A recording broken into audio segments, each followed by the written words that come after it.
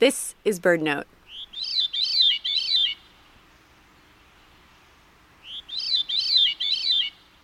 Rachel Carson, the author of Silent Spring, had a really serious relationship with a woman named Dorothy Freeman.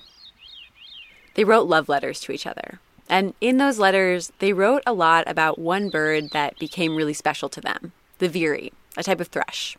The veery is pretty plain looking, but it has a particularly beautiful song. Hearing that song and hearing it together became kind of a quest for the two women. Here's an excerpt from one of Carson's early letters to Freeman. I think it is quite possible for you and me and the veeries to be together in some magical time and place next June.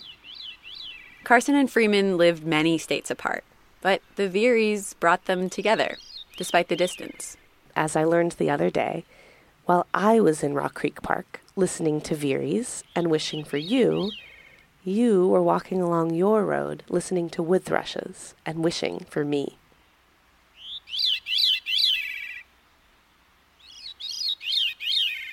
You can hear the full story about Rachel Carson's love for Dorothy Freeman and the veeries on our podcast, Bird Note Presents.